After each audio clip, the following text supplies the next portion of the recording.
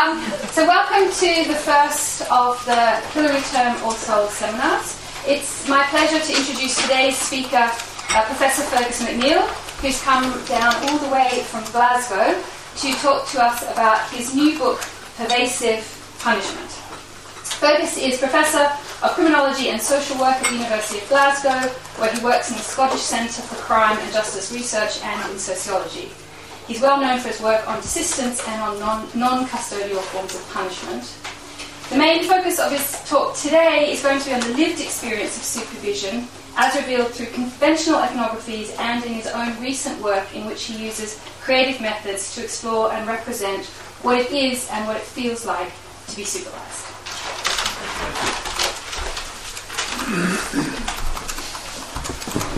Well, thank you very much for the invitation. When you said seminar, I imagined a dozen, maybe 15 people for a cosy chat, which would be very informal, and now it feels like a public lecture, so no pressure. You also reminded me when you read out that part from the abstract that I've totally forgotten to include the bit about contemporary ethnographies of supervision, but I'll just wing it. It'll be fine. Okay, I am going to talk to you about the book, Pervasive Punishment Making Sense of Mass Supervision, which was published just in November. I'm not going to tell you... Well, actually, I am. In 2 PowerPoint slides, I'm going to give you a synopsis of the whole argument, which commercially makes no sense, because then you'll have no need to buy the book. But it provides some context for homing in specifically today on the lived experience as represented and revealed through some less conventional research methods, particularly using creative approaches. The use of those methods, as I will say towards the end, isn't just about discovery or inquiry or the generation of new knowledge. It already has in mind the way that we're going to use the knowledge that we generate through those approaches. And I'll try to demonstrate at the end why I think one of the strengths of creative methods is that they offer us something in relation to public engagement around our topics of study. And that's particularly important to me in this project because a central argument of the book and a central concern of my work for the last 20 odd years is that supervision isn't visible or isn't sufficiently visible. It's barely visible in the academy. So among those of us who study punishment in society, as Gwen Robinson puts it, this is very much the Cinderella of that field, a neglected but important feature of the penal system, and one which really deserves and requires our scholarly attention, but hasn't been getting it. And Gwen goes into this in some detail in her work. I'm not going to explain all of that today, but she kind of raises the question, how come Stan Cohen surfaced all of these issues in relation to the role of community in punishment and surveillance in visions of social control in the mid-1980s, and then we lost it again. We lost sight of that as a central concern in punishment and society. And you'll have to read Gwen's article to find her answer to that question. But it's linked to a second concern for me, which is that this is invisible in the public domain. The research that we have about public attitudes, public understanding of supervisory forms of punishment suggests either ignorance or apathy or cynicism, or a combination of all three. And the Happer reference here is to a pilot study I was involved with a year or two ago, where we looked at audience reception of media reporting about community-based forms of punishment, and found one of our central findings was that those forms of punishment failed to communicate moral censure. At least that was the view of the people who were absorbing or responding to that media. So there's something going on in relation to public failure to grasp what's involved in these forms of punishment. And that failure to see has impacts. It has social impacts and systemic impacts in relation to penal expansion, which I will demonstrate shortly, and it has personal impacts in that it leads to a misunderstanding or a failure even to care about very significant experiences of those subject to punishment, which I'm going to try to articulate.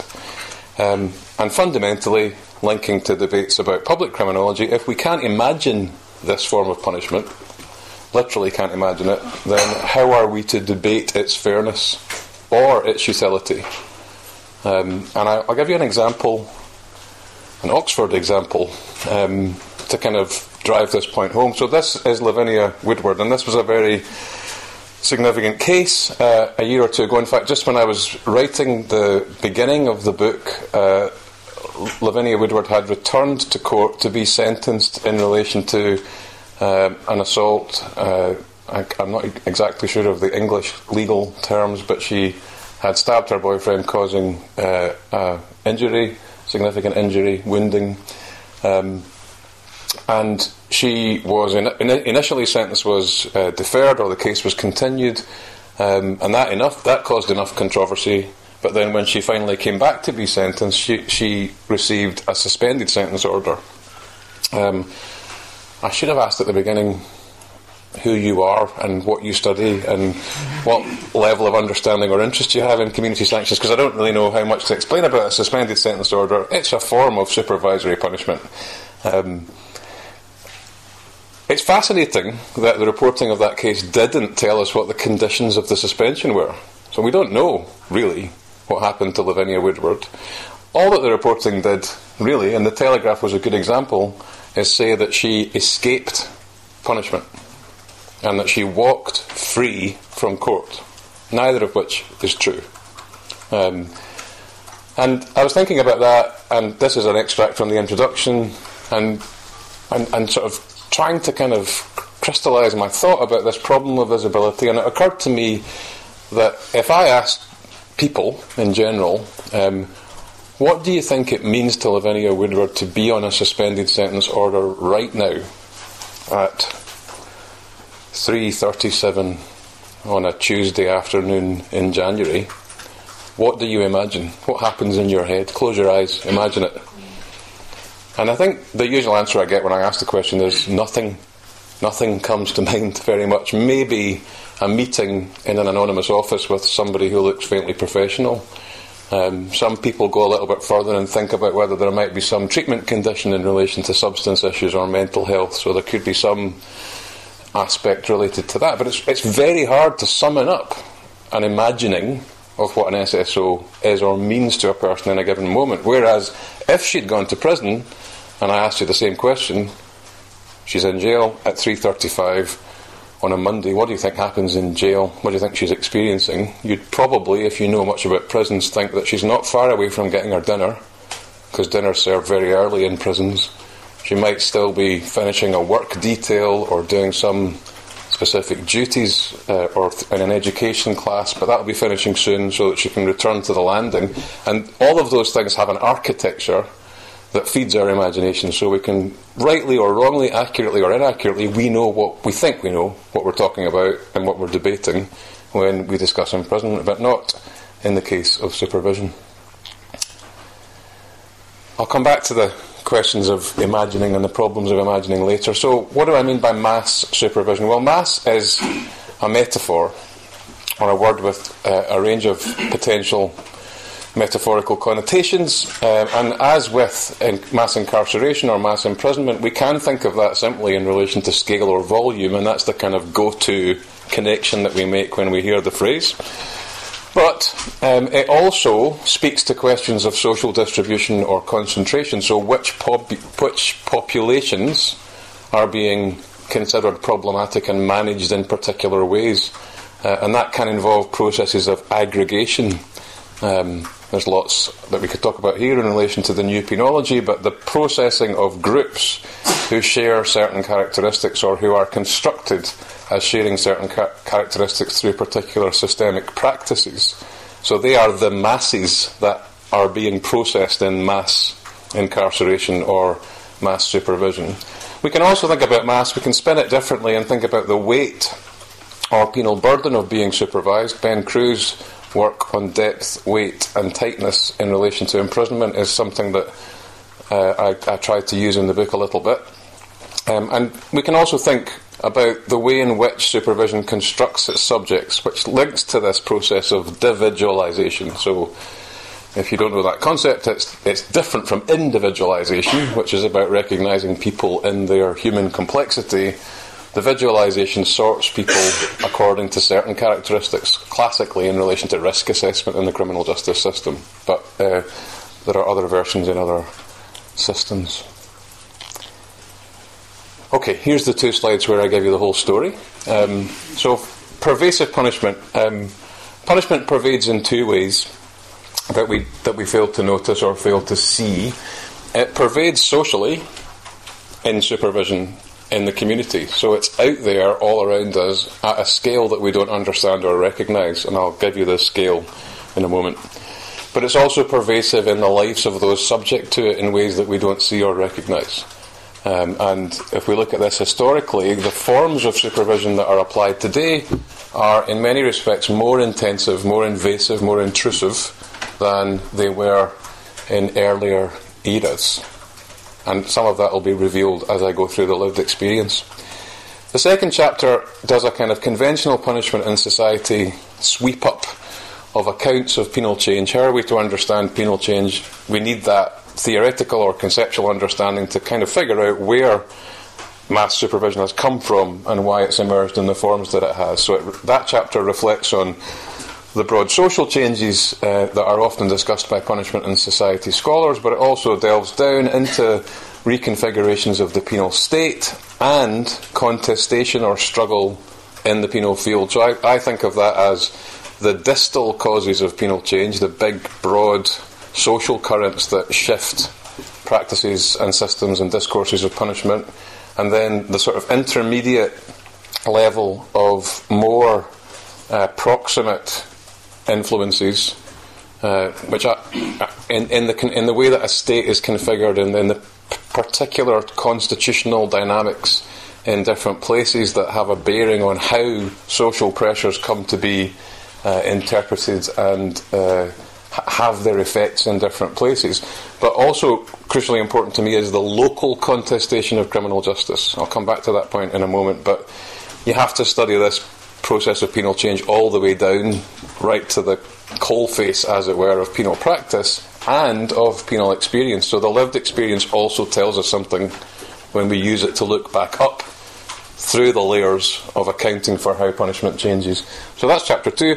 Chapter 3 is all about the numbers. I'm not going to give you a lot of numbers today, but I am going to give you a couple of slides with some graphs because I feel obliged to before I go all flaky and creative. So you will get some numbers in a moment. The takeaway message from that analysis, I focus on Scotland, obviously a jurisdiction I know well, and the USA, because there's very good work there using quantitative methods. I also look at the European level, and I'll give you a little bit of data from each of those 3 contexts. In many Western jurisdictions, the ratio of people subject to supervision to people incarcerated is about 3 to 1. That's right in Scotland, it's about right in England, and it's almost right in America.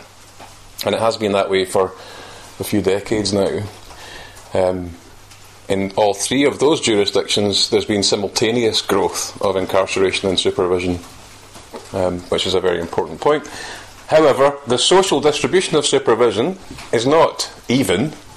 It's concentrated in marginalised communities on the receiving end of social inequalities. There are slight differences in the way in which it's concentrated. Supervision is slightly...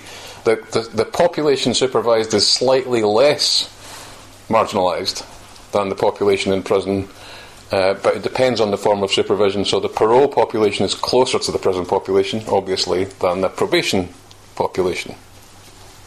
I'm conscious that I'm not defining my terms as I go through, so if anybody needs clarification of the differences between probation and parole or anything else, just interrupt me, please. Chapter 4, trying to understand this process of penal change, looks at the way in which supervision has been legitimated in different ways, in different places, at different stages in its evolution. And I link that to penal narratives around managerialisation, punitiveness, rehabilitation and reparation. And I go back to the case study of Scotland to show that reductionism, this is paradoxical, penal reductionism, a formal commitment to reducing the prison population, and a commitment to try to retain a welfarist approach in the penal system, quite often celebrated in England when you look north. Actually, those have been complicit in penal expansion in Scotland.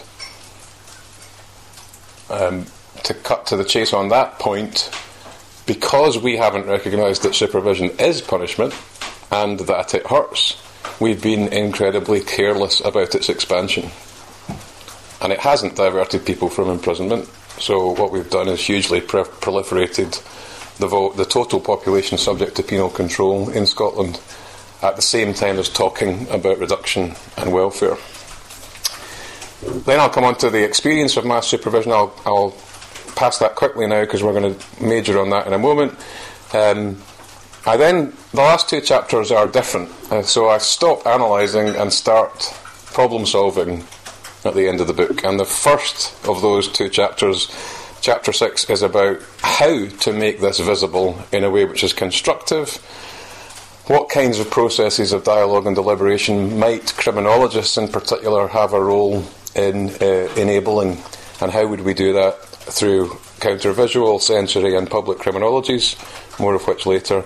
And then finally I get normative and look at the potential futures of supervision, different ways that it could go, and try to develop some principles that might guide us towards what I would regard as an appropriately constituted and restrained future for supervision. There are three unusual features of the book. There's a short story. Every chapter begins with an extract from a short story which unfolds. I'm going to read you the first chapter, which is very short, in a moment to give you an illustration, and then I'll briefly tell you a bit about how the plot develops and who the key characters are. There's a lot of pictures in the book that come from using visual methods to explore the lived experience, both of supervisors and of supervisees. And there's some music in the book where songwriting processes have been used to explore different aspects of the experience. So, here's episode 1. I'm feeling awkward too, trust me. Actually, before you speak, can I just ask whether we need lights on? Because it's getting quite dark. If so... Actually, can I just ask one definition question? What counts under supervision? Yeah. So, the term supervision gets confusing when you talk to Americans. So if you talk to Americans about populations under correctional supervision, they include everybody in prisons, parole, probation and jail. So they think of supervision as the total correctional population. In the European context, when we talk of mass supervision, we don't mean people incarcerated, either in jails or prisons. So we're talking about either front door community sanctions, which is where a court-imposed measure or sanction is applied, as in classically probation or community service, or backdoor community sanctions, which includes early release arrangements that involve supervision like parole.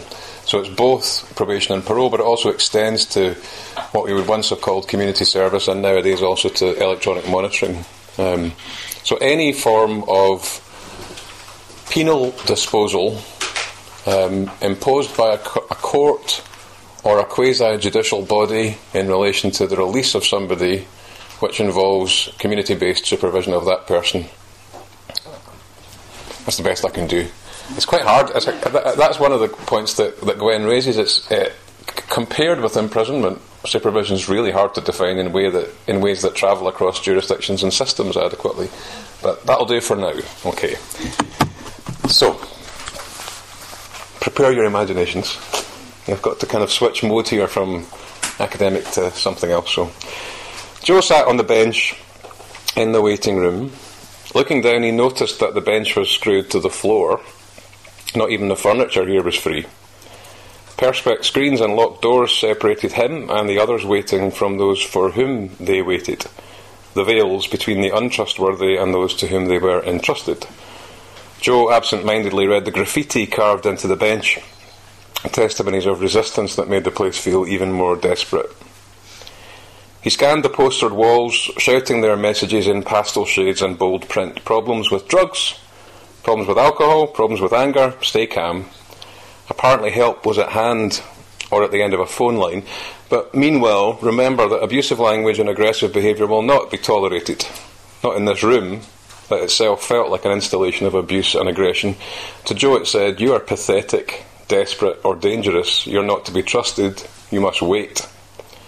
He fidgeted and returned his eyes to the floor, downcast by the weight of the room's assault, avoiding contact, avoiding hassle, staying as unknown as possible in this shame pit.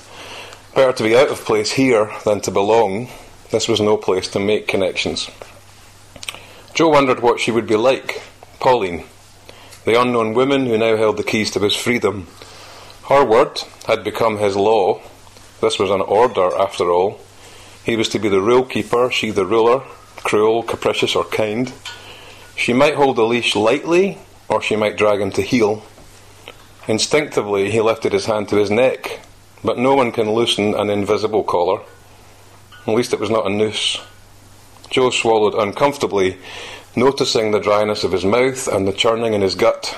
He was not condemned to hang, he was condemned to be left hanging. Joe wondered what Pauline would be like. That's episode 1.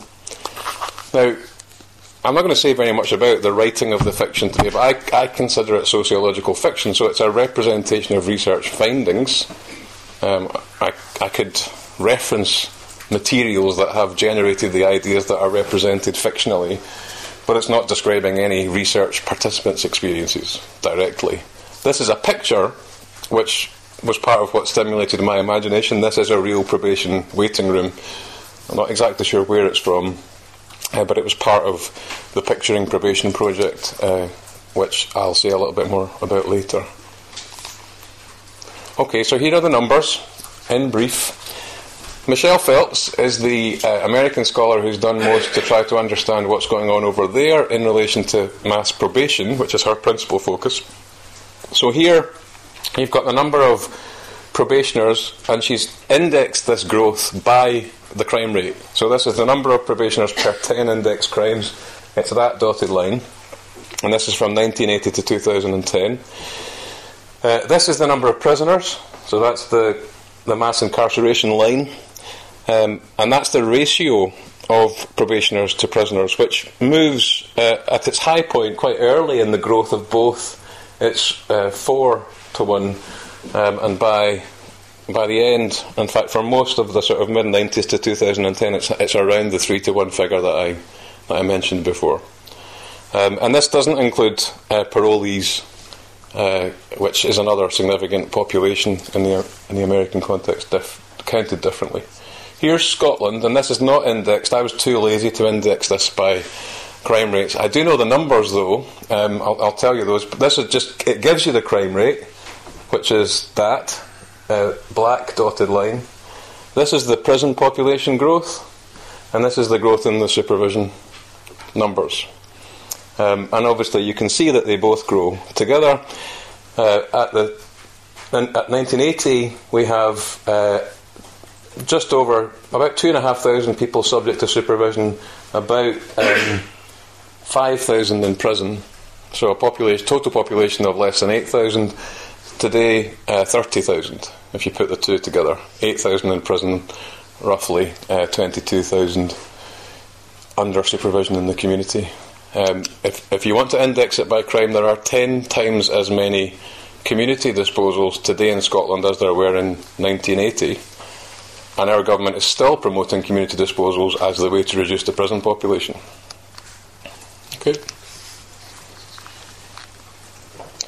This is Europe, and there's far too much detail. You don't have to look at this in any depth. It's just different countries.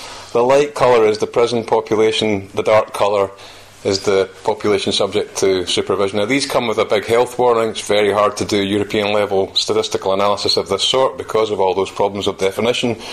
But what you see is an uneven and jaggy line here with different relationships. So some countries, Georgia is an outlier with a huge prison population and a huge probation population. At the other end, Finland is very small on both. You get some examples like England, high on both, certainly by Western European standards. Scotland would be about the same, not very different really, once you kind of take into account population size, and all these are adjusted for that, I think.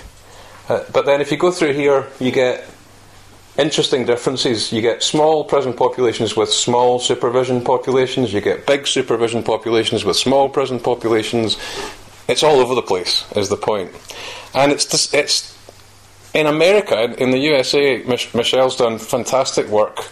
I'm not going to show you her data once she looks at state-level variation across the 50 states of the USA, but I'll give you her conclusion, which is the really important one for people who are interested in punishment in society.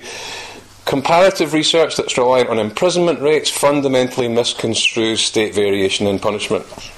If you don't look at supervision, you're not understanding what's going on. Rather than a monolithic expansion, states followed diverse trajectories likely driven by local, that's a point I made earlier, social, political and economic conditions, producing a multifaceted array of control strategies. So she talks about there are states that are high prison, high probation. She calls them states that fall under an approach of punitive control. You have low probation, low imprisonment, which is sparing control. You have high probation, low imprisonment, which is managerial control. And you have high imprisonment, low probation, which is incapacitative control. So she has a kind of four-way taxonomy and plots the 50 states in that way to help us understand the differences. So if you want a full account of the carceral state, you need to understand each of the various mass punishments. Okay, that's enough for the numbers. I'm now going to switch hastily into the lived experience, and I'm going to give you a 2-minute summary of the ethnographies that I forgot to prepare. So I've been very much influenced and inspired by a whole bunch of mostly British and American ethnographers of supervision and rehabilitation. And to some extent there are some nice overlaps here between ethnographies of the prison, or particularly ethnographies of rehabilitative processes in prisons and progression processes, so release, progression towards release, and then people who study supervision in the community. And what they tend to reveal, although it's complicated in different places in relation to different forms of supervision, but what they tend to reveal is that rehabilitation recast under the guise of risk produces some particularly difficult effects for the subjects of those practices. Ben Crew, in the context of imprisonment, talks about the move towards soft power, which is where he develops his concepts of depth, weight and tightness. So how deeply imprisoned you are is how far you are from life outside. How heavy it is, how heavily the burdens of imprisonment bear down upon you. And tightness is the extent to which you are constrained. I don't think he would use the word manipulated, but I think I would, by those practices in order to perform a version of yourself which demonstrates that your risk is reducing and that it's safe to release you. So there's a kind of psychological form of control that's being applied as people progress through risk-based forms of rehabilitation towards release, and then in the community, on supervision, subject to recall or breach if it's a community sentence, the same or similar dynamics are in play. So we can think about the depth of a community sentence or a supervisory experience, not in terms of how far you are from being out in the community, because you are in the community, but rather how far from normal life are you? How far from the ordinary freedoms of the citizen are you as a supervisee? And I'll give you an example in a moment of a supervisee who's a very long way from normal life, even although he's free. Free in a physical sense. Secondly, how heavy are the burdens of supervision bearing down upon you? And thirdly, how tightly are you controlled by the associated practices? Okay, so the same can be applied. And people like Alexandra Cox, she's looked at that in relation to young people's experiences of the correctional system in a North American state. Leon Deegard looked at it in relation to the release and supervision of people convicted of sexual offences. Reuben Miller's looked at it in relation to principally African American men in North America, particularly in Chicago. Robert Worth looks at it in relation to parolees in California. So there's a succession of really good ethnographic work now on this stuff.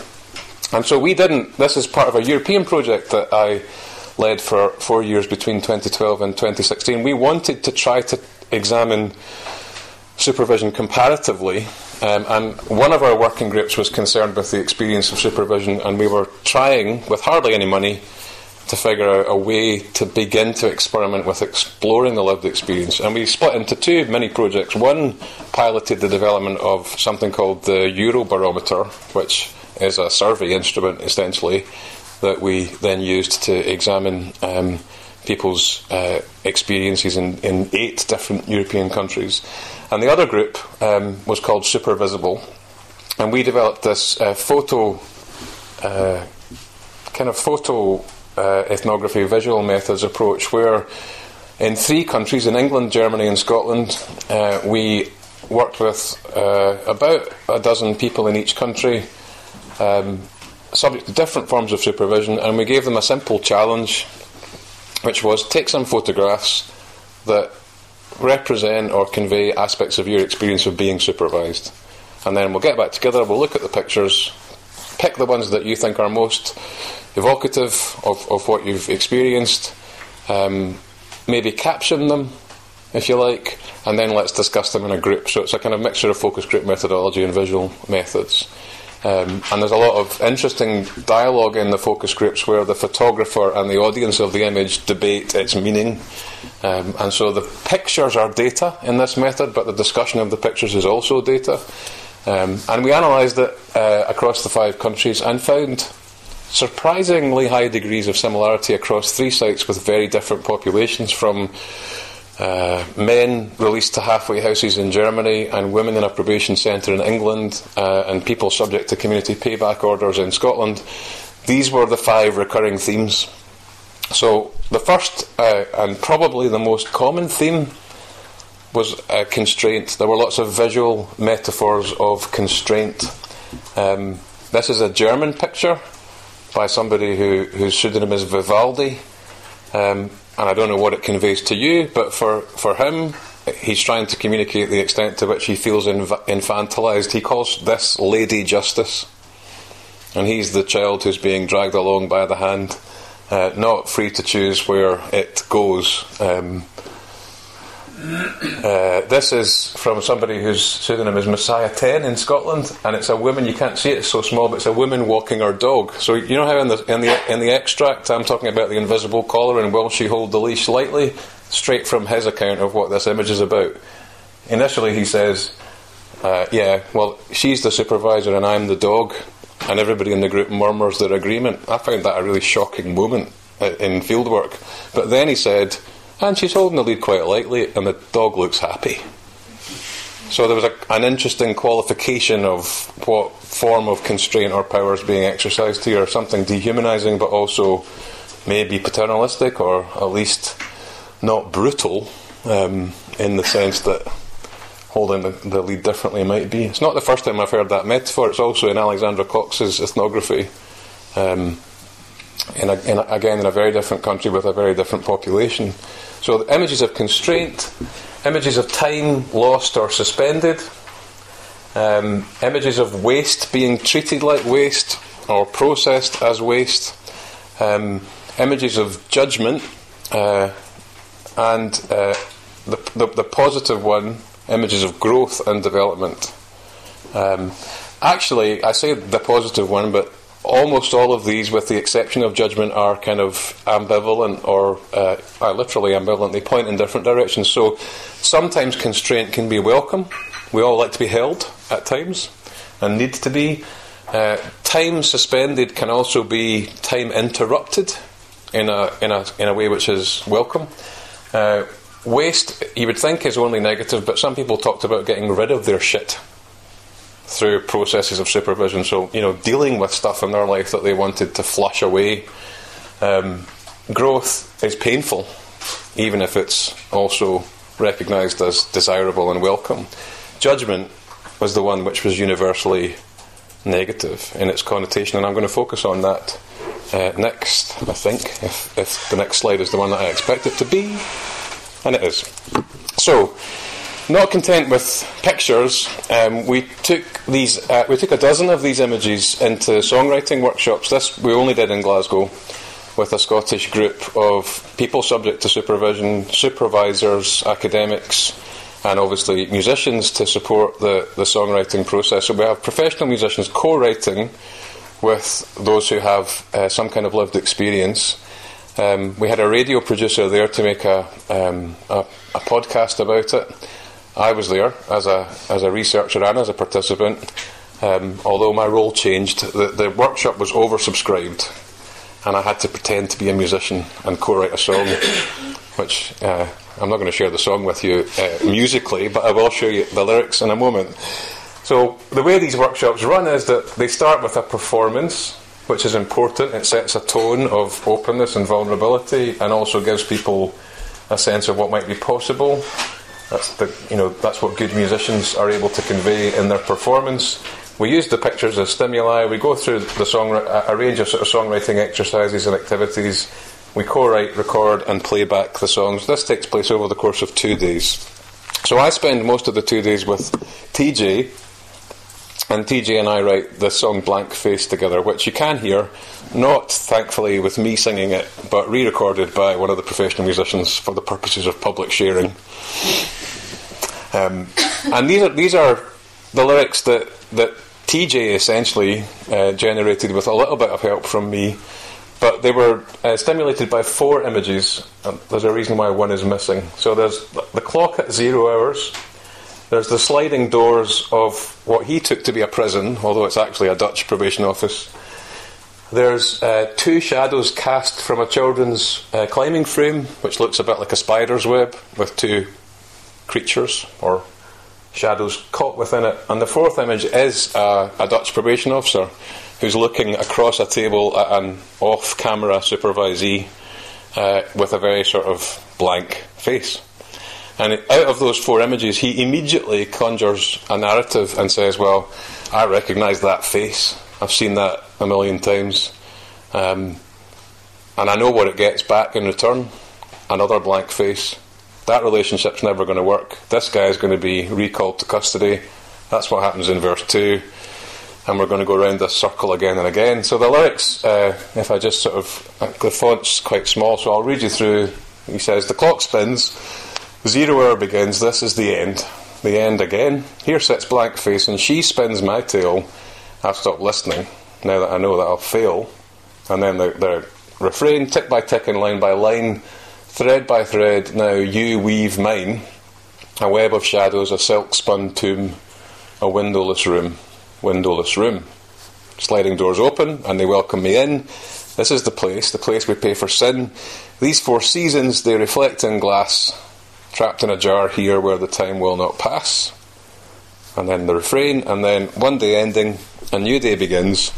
Tick says he'll do it again and again and again. You see what you want, but I know it's not real. Anyone out there who can feel what I feel. Now, TJ is a life licensed supervisee, so he has served the custodial part of a life sentence. He's completed the punishment part. He's been released by the parole board, and he's been out for about 15 years. And over the course of those 15 years, he's had several social workers and remains subject to post-release licence, as he will for life. So he's in a very extreme form of supervision, which is lifelong, as life licence implies. Oh, what did I do? So, in a paper I published in Punishment and Society about this time last year, I analysed TJ's experiences as refracted through the song and through pictures, because he was also part of the photography project and took amazing photographs.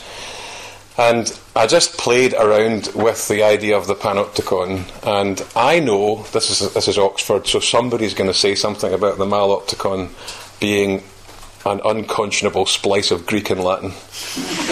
And the reason I've done that is that if you go all Greek, it's the kakopticon, and the kakopticon in Scotland sounds extremely rude. So, and malopticon sounds a bit more like panopticon. So it's a playful idea in one respect and a deadly serious one in another. And what I'm trying to get at with this concept is, it's not, with supervision, it's not about an architecture, a disciplinary architecture, which leads to an internalisation of social control. Rather, it's a series of mechanisms and practices that generate a certain form of degradation. What's being dispersed, I think, is discipline. It's not discipline so much as degradation. There's both, of course. So in the malopticon, you're not hypervisible or supervisible. You are invisible, at least as you recognise yourself. You're seen badly by the system. That's linked to the idea of individualisation that I started with. And you're created as a certain kind of object, so you're objectified in a certain way rather than engaged with as a human subject. That's what the blank face does. It doesn't see you, it sees something else. That judgment that it makes is loaded. It sees you as bad. So you're misrecognised, objectified and degraded. And that's a kind of moral and civic degradation. And then it projects your badness, reifying that negative, degraded status and projecting it socially with real material and symbolic effects. So exclusions, bans, limitations on your rights and freedoms, the kind of jobs you can do, the kind of places you can go, the kind of people you can see. There's lots of different possibilities that are configured differently for different people under different sorts of supervision. And of course, if you struggle against this in that web that TJ writes about in the chorus, the spider's web, he said, as we were writing that, he said, the thing about criminal justice, Fergus, is that the more you struggle, the more tightly contained you become. And that's what happens in a spider's web. You know, the fly that's caught in the trap struggles and binds itself more. And in a similar fashion here, if you struggle against this system's construction of you, that's evidence that it's seeing you rightly as a problem, and so the process is kind of amplified. Now, I wrote all that in a very depressing paper, which was published in Punishment and Society, and then I wrote the book, and I came back to the chapter where I was planning to go through that again, and I remembered at that stage, and this is an honest confession of a poor researcher, that I'd written 2 songs in that workshop, and the second one had been written very hastily with another person subject to post-release supervision called John. So I thought, why haven't I paid attention to that song in my thinking about these processes? And part of the answer is I don't like the song that much. I'm just being honest about what sometimes happens here. But here's the song. Oh, sorry. That's what I've just said. TJ's experience suggests a dispersal of control, as much as or more than discipline, distortion, degradation, and then ultimately, crucially, disqualification. I'll come back to that later. But here's John's song. Now, John's sentence was 12 years, and he was released at 6. That's the earliest possible release point in the Scottish system. And he's about 4 years through the 6, maybe 4.5 now. And John's been involved with the charity through which we run these workshops for a while, and I know him quite well. And he was late to the workshop and came in, and we kind of had to throw out something really quick. And this is what happened. So he looked at the pictures, and I think from memory he took that picture that Vivaldi provided of the woman with the child and saw it completely differently from what Vivaldi meant. And from, I think, how TJ would interpret it, and said, well, there's a helping hand. There's somebody looking after a child, keeping the child safe. And he thought about that in relation to his own experience of being supervised. And the structure of this song, John's a kind of country music fan. That's the way the music sounds, but it also has a kind of slightly cheesy quality, if you know what I mean by that. That's a very technical music term. So there's a past, present, future, and then there's a kind of message. So, was going down a rocky road, no one to help me on my way. I wish I'd had you by my side. Stop these feelings deep inside. So he's saying, I wish I'd been supervised earlier. And then the chorus, hold my hand and let me go. The things I know I can't unknow, let me go, please hold my hand. It's time to fly. I know I can. So, ambivalence. He wants to be free. He doesn't want to require supervision, but he wants the reassurance and security that supervision can provide, and he wishes that he had had it when he was younger, and he maybe wouldn't have been in the position that he finds himself. The current verse, "Now I have you by my side, making sure I do no wrong. I'm glad that you are in my life, though it's only for so long." That's important. And then the future, "Time to move on in my life. I'll take the next steps on my own. I'll take you with me in my heart.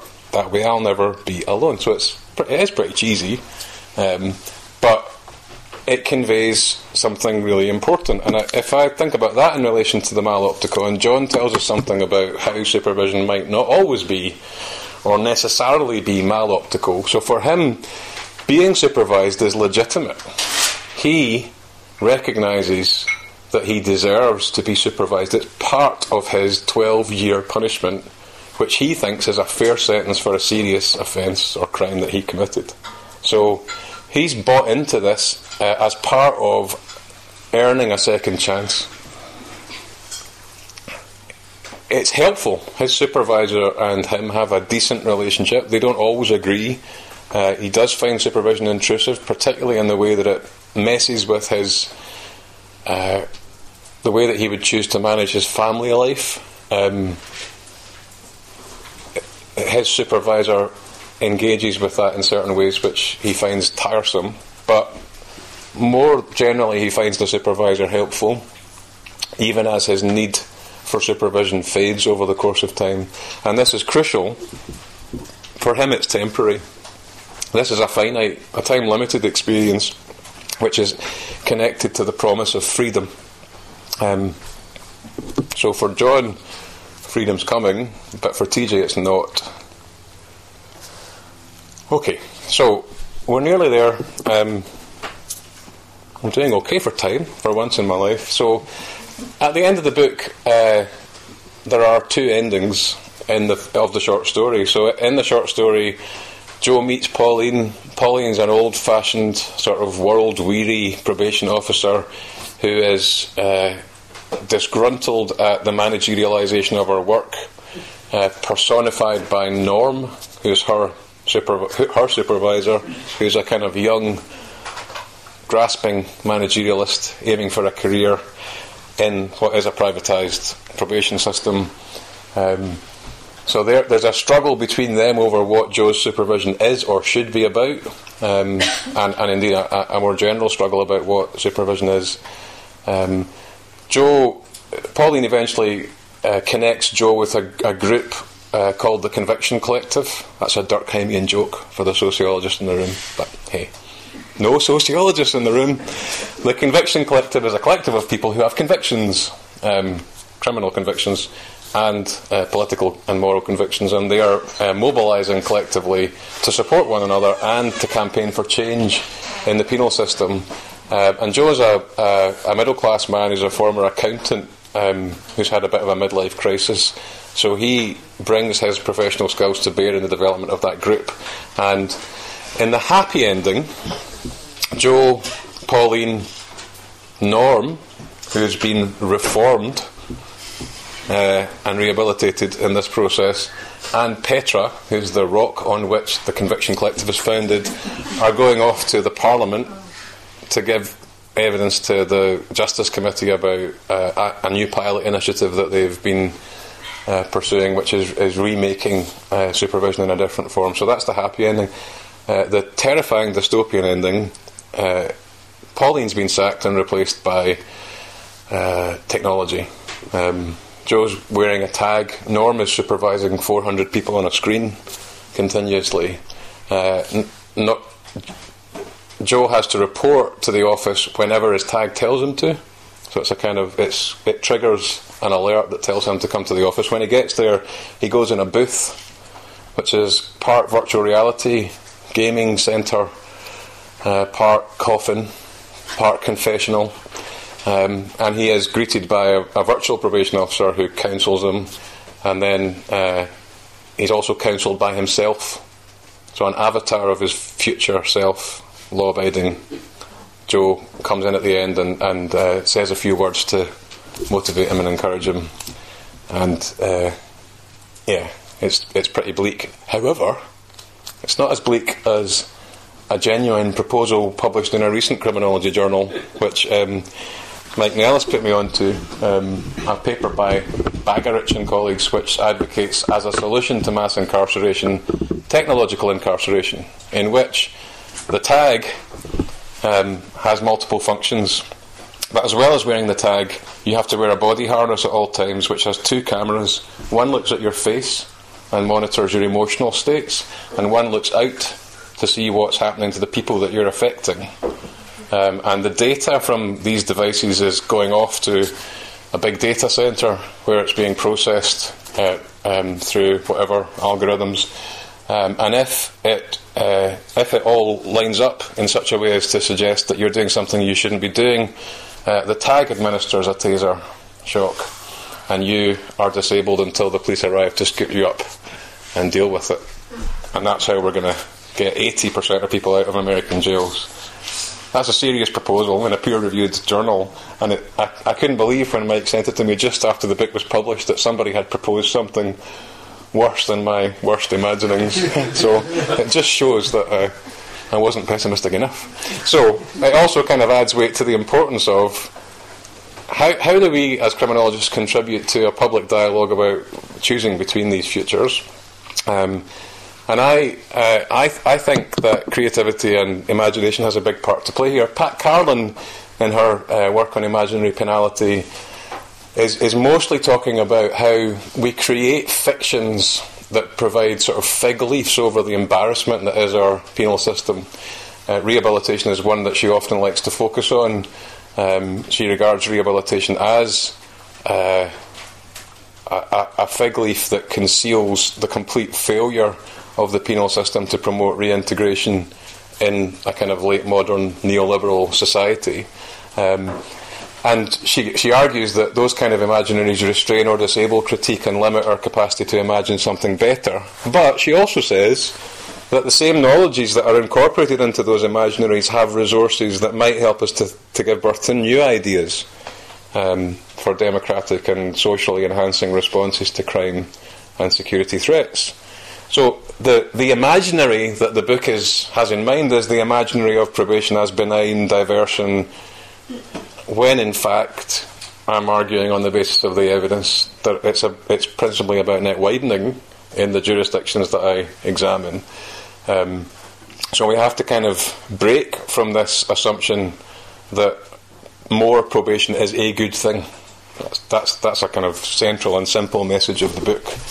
That's the imaginary we have to disrupt. And then how?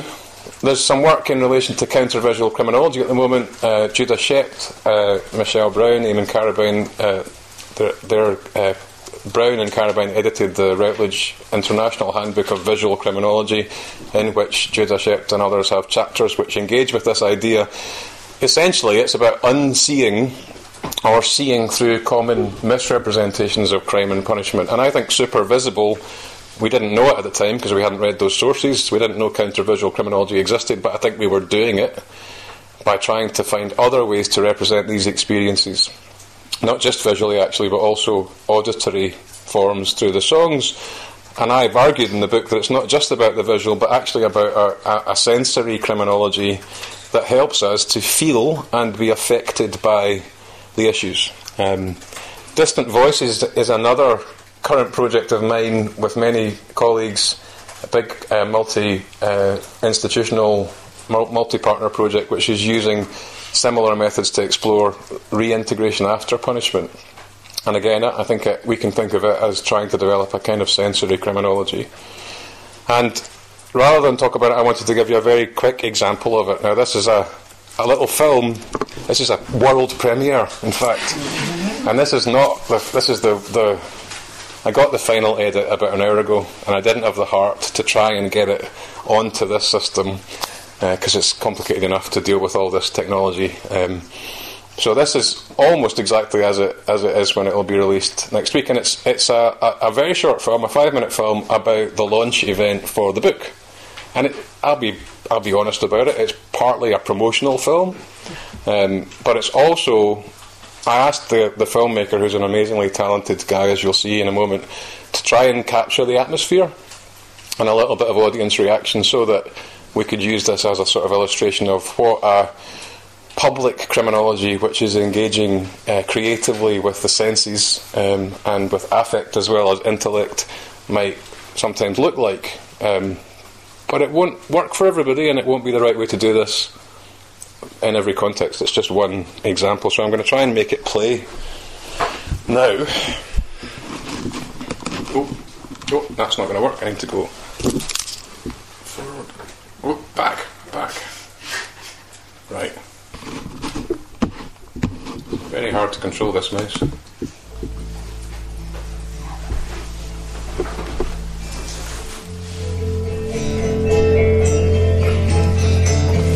So tonight, through the medium of storytelling and song, we're going to try to render an invisible part of the prison system, the penal system I should say, more imaginable.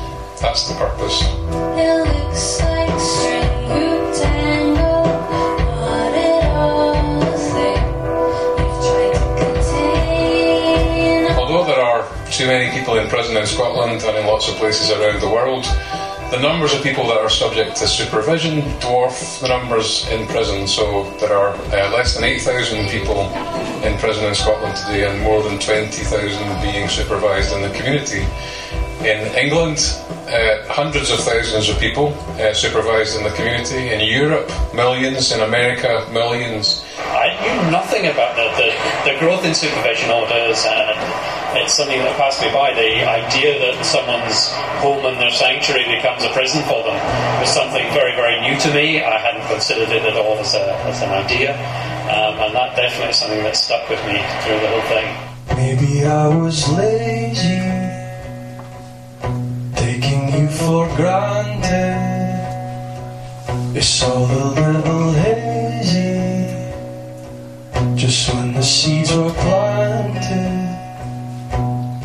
Instinctively, he lifted his hand to his neck, but no one can loosen an invisible collar. At least it was not a noose. Joe swallowed uncomfortably, noticing the dryness of his mouth and the churning in his gut. He was not condemned to hang. He was condemned to be left hanging. Joe wondered what Pauline would be like.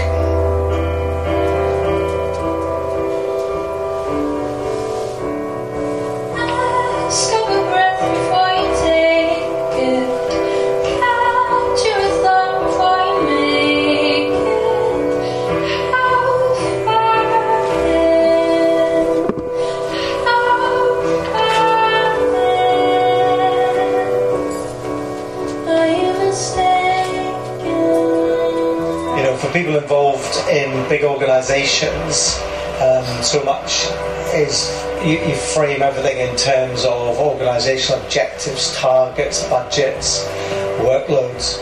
And what came across so powerfully this evening was the voice and the impact on the individual. It's their lives, and we need to remember that when we're planning policies and developing practice. The songs are called Depth, Weight, Tightness and Suspension, which are ways in which we can think about how being supervised or being imprisoned affects us. And this idea of questioning things about yourself all the time and going somewhere regularly to question things about yourself, what that might do to you.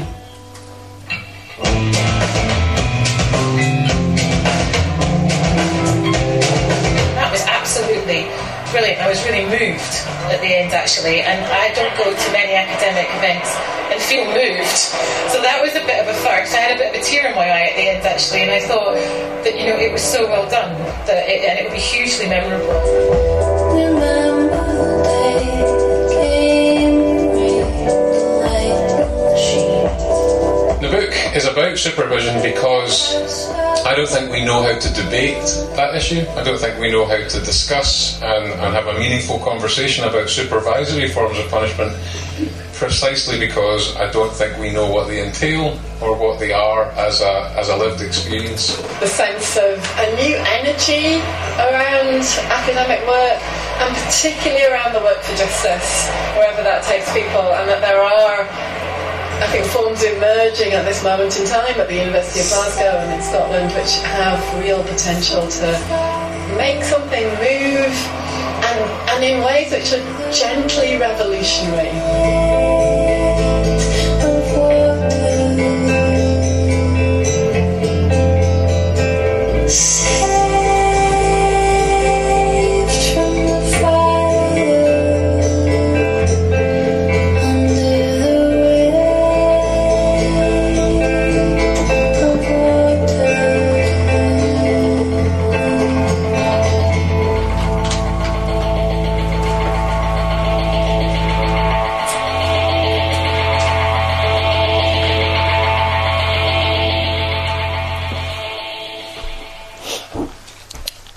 So, thank you. I'll tell Sandy his film got a clap at his world premiere. He'll be very happy. So, the final part of the book, the last chapter, where, as I said at the beginning, it becomes more about the principles that we might think about, suggests that in many respects, similarly to the way that we do and have thought about punishment more broadly, we have to be parsimonious in relation to scaling down mass supervision and with it mass penal control. We need to think much harder about proportionality in this context, clarifying and circumscribing the legitimate purposes and intrusions of supervision, and then productiveness. If we get those two somewhere right, then we can start thinking about how we configure the practices in ways which are legitimate, helpful, constructive, rather than maloptical. I wrote all that, and then, of course, as soon as the book goes off to the publisher, you have other thoughts, and I went to Judith Butler's Gifford lectures at Glasgow University, and then I read Didier Fassin's The Will to Punish, and then I taught a class based on the book to my undergraduate sociology students, and so there's another book chapter coming out in a collection by Pat Carlin, in which I argue with myself over whether I was sufficiently radical and whether actually liberal principles are sufficient to the challenge of containing or restraining mass supervision. I'll end there just by saying the book's out. The EP of songs, that was Jo that you saw performing with our friends. Their EP, System Hold, is coming out in March.